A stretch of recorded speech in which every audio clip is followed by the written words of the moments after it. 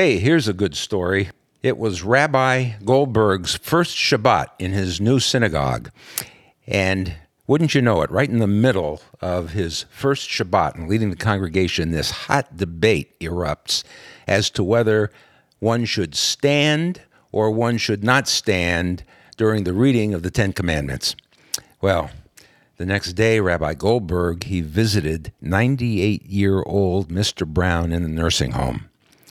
And Mr. Brown, he said, I'm asking you as the oldest member of the community, what is our synagogue's custom during the reading of the Ten Commandments? And Mr. Brown says, well, why do you ask? He says, yesterday we read the Ten Commandments. Some people stood and some people sat. The ones standing started screaming at the ones who were sitting, telling them they needed to stand up. The ones who were sitting, they started screaming at the ones standing, telling them to sit down. And Mr. Brown says, that is our custom.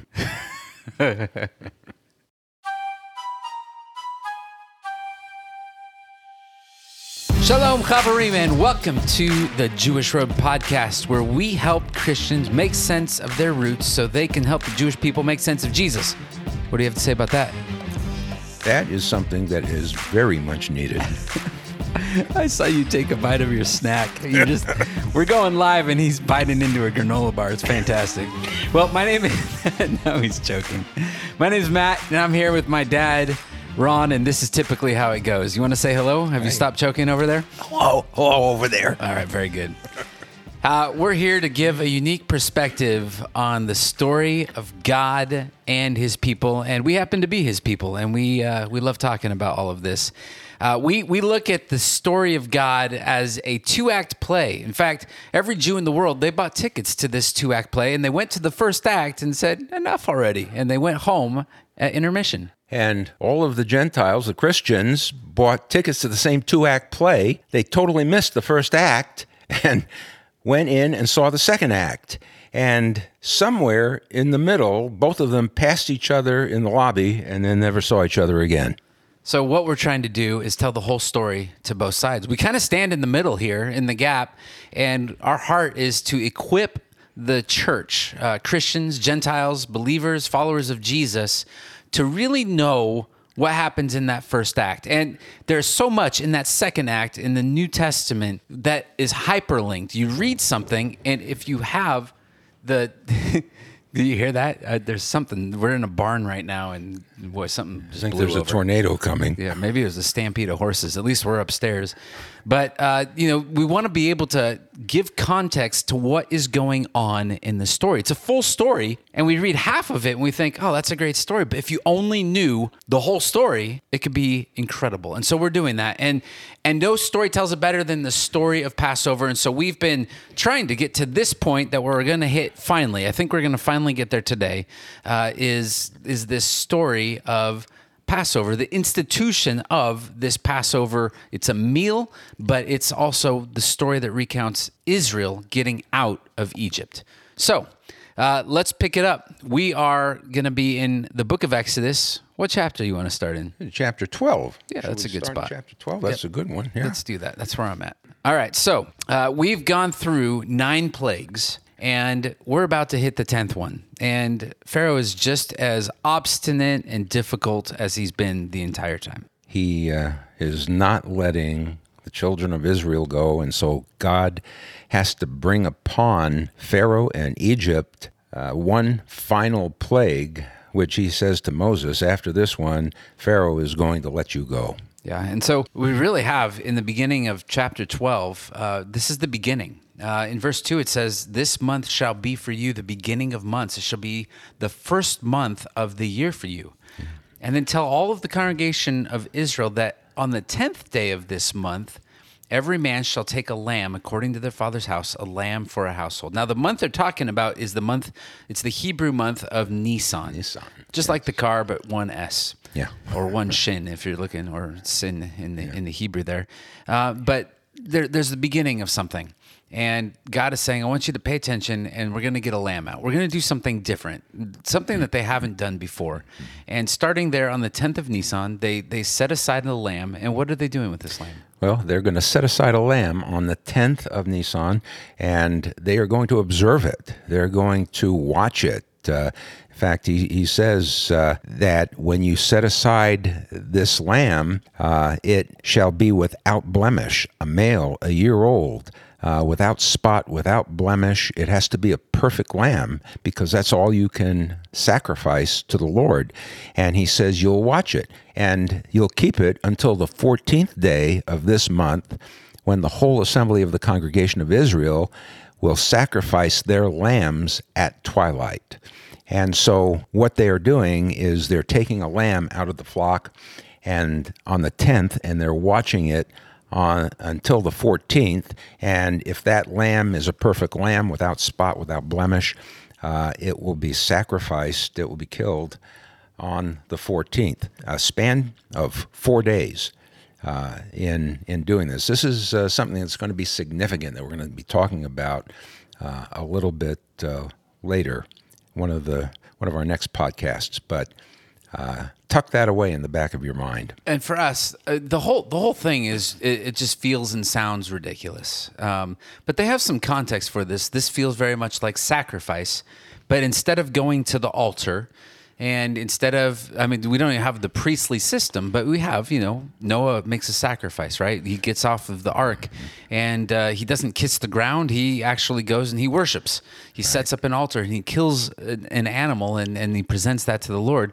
So they have a sense of this idea. There's a context for sacrifice so far in the story, but we're going to do something different with this. And all of this is an act of faith, right? So they kill this lamb on the 14th of the month of Nisan, and God asks them to do something different. They are to take the blood of the lamb, and they are to put it on the doorposts and on the lintel of the houses where they are. And this is an interesting thing, a question that came up for me many years ago as I was reading this and as we were doing Passover with our family. And I thought to myself, well, I know that the scripture says that a mixed multitude left Egypt. I'm sure that there were probably a lot of Egyptians who had pretty much had it by the time they lived through 9 plagues and said, I don't think Pharaoh knows what he's doing. I think he's a little weak and senile, and he's just hungry for power, and we're not going to follow him anymore, and went to Israelite homes. And if they were the firstborn and they were in an Israelite home with blood on the wall, does God look inside the home? This is the question, and say, well, I'm going to spare the Jews, but not any Egyptians. I don't think so. No, I think that they were saved. And as much as Pharaoh hardened his heart, the people of Egypt, they looked at this, and I think their faith was being built all along as they're going through this journey. They're seeing their cattle die. They're seeing the blood in the Nile, which really is the source of life for them, is now the source of death, right? They see all of this stuff going on, and they're thinking, we might need to pay attention to whatever they're doing, we're going to do. And so I think as God sends the angel of death through the Israelite camp in Egypt, and he slays the firstborn in every house that does not have the blood of the lamb on the doorpost and on the lintel, he likewise goes through the camp, and everyone in that house where the blood is spared. And that's because he's not looking at who it is who's inside, but he's looking at the blood. Yeah, and so you have that through line of the blood that atones, the blood that atonement literally means covers.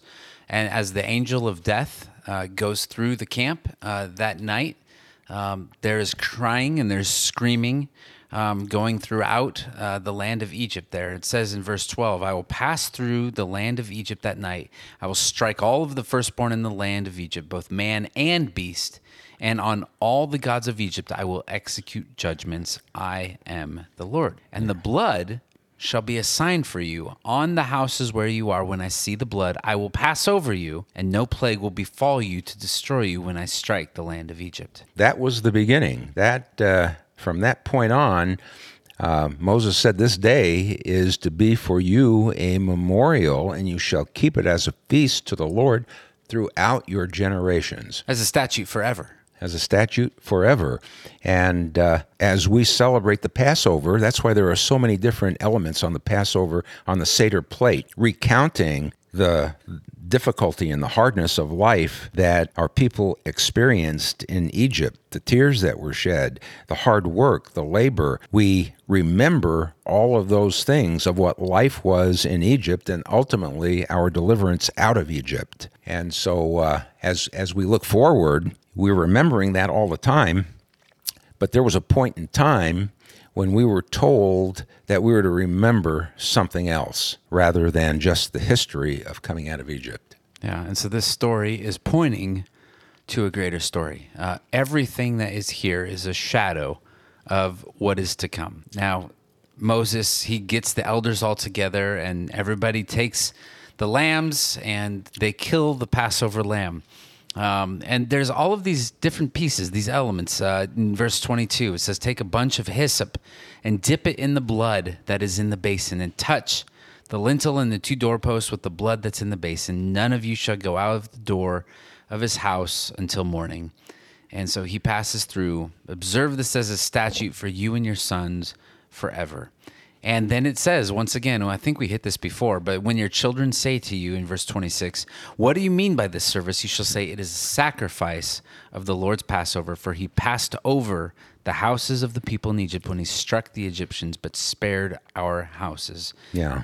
And once again, it's the idea of remembering, and it's an annual commemoration amongst the Jewish people to remember Passover. And not only that, but parents were obligated to teach their children what its meaning was. And it just became customary for the youngest child in the Jewish family to get his father's attention and ask for some formal explanation of what was happening in connection with everything that they were doing at the table.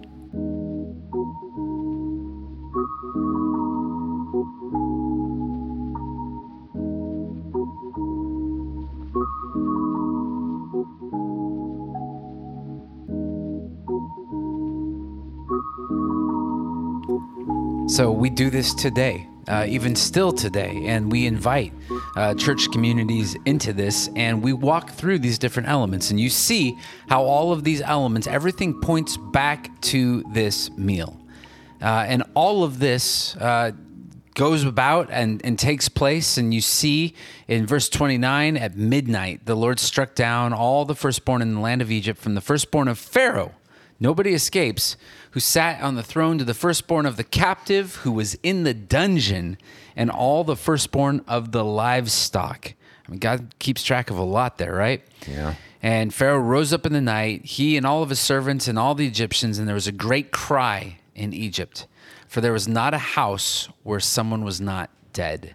And he summoned Moses and Aaron by night and said, "Up, go out from among my people, both you and the people of Israel, and go serve the Lord as you've said. Take your flocks and your herds as you have said, and be gone, and bless me also."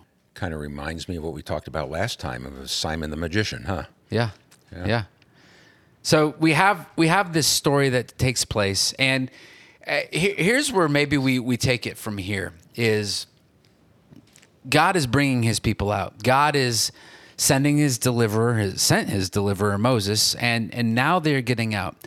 For God, this is not difficult. This is not a hard piece. And you're going to see as the Israelites come out of Egypt and they make their way into the wilderness, if they were Lot's wife, they would have all turned to salt because they kept turning back. They kept looking back at Egypt, and they kept wanting to say, if only we were back in Egypt. They wanted to go back to that life of slavery because they were in a new territory. They're learning to get to know a new master, and that master was God, who's inviting them not into a life of slavery, but a life of freedom. They didn't have to toil for their work. They were provided for every single morning. All right, I see you stirring over there, and you stopped listening to me about a minute ago, and you're thinking about something else. Yeah, I was thinking about something else. I was stuck on that part where Pharaoh says, "Bless me also." Yeah. And, you look at that, and this final request that Pharaoh is making here to Moses, I think his heart was certainly not repentant. And if you look further in the book to chapter 14, we find out that God hardened Pharaoh's heart, and Pharaoh was defiant.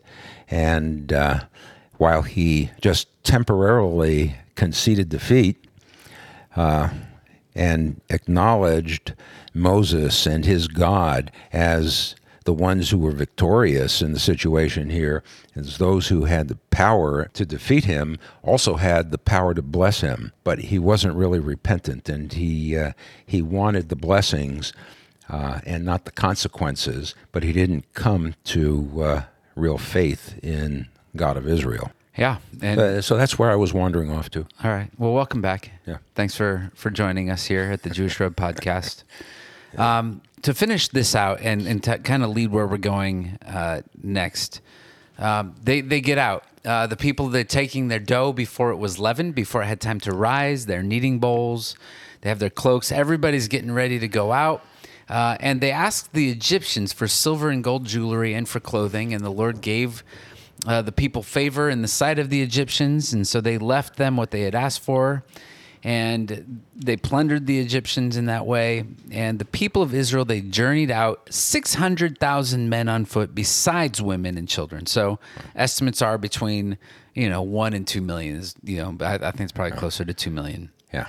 But it says a mixed multitude also went up with them, and very much livestock and flocks and herds, and they had unleavened cakes of dough that they had brought out of Egypt. It was not leavened because they were thrust out of Egypt and could not wait. And it says, and this is to wrap up this section in Act 1, that the time the people of Israel lived in Egypt was 430 years. And at the end of 430 years, on that very day, all of the hosts of the Lord went out from the land of Egypt. It was by night. It was a night of watching by the Lord to bring them out of the land of Egypt. So this same night is a night of watching kept to the Lord by all the people of Israel throughout their generations. Yeah. So God leads them out. We have a pillar of fire by night and a cloud by day, and that even leads them out. And we see the cloud is always, we're watching the cloud as we go through there.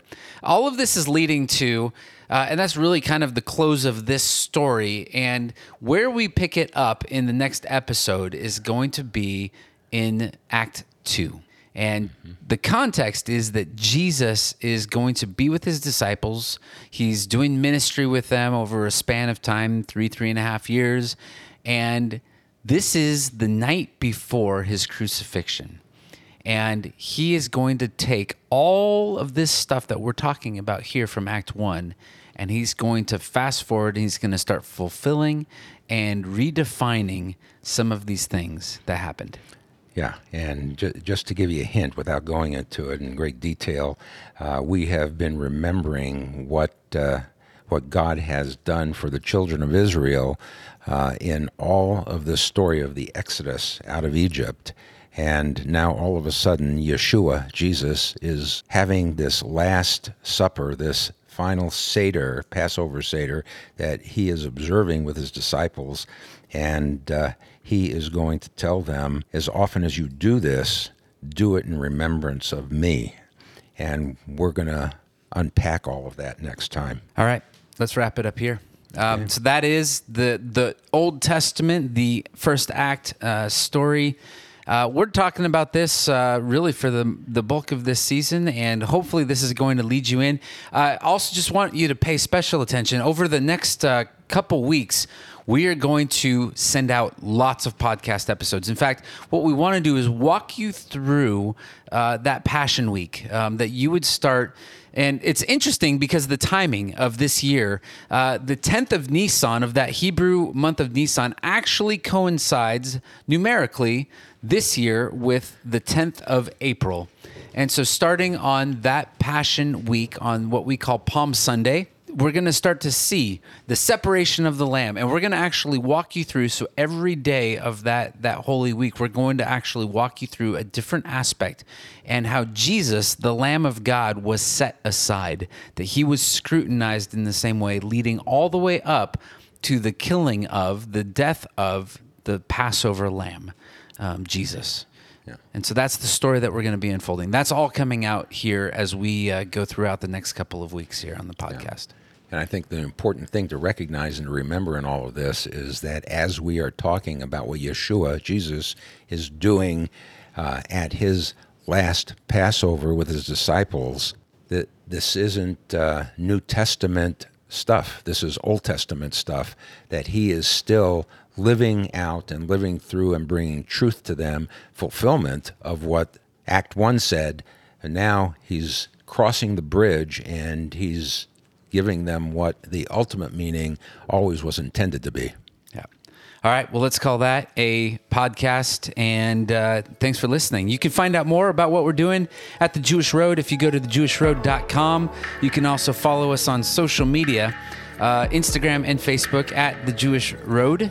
And if you want to see our website and all the fun stuff we're doing, speaking events and places you can see the blog and all that fun stuff, then you can also go to thejewishrode.com. So, any other questions, feel free to get us at shalom@thejewishrode.com. That's our email address. And thanks for listening. There is certainly more to come. And until then, Sha'alu Shalom Yerushalayim. Pray for the peace of Jerusalem. Shalom.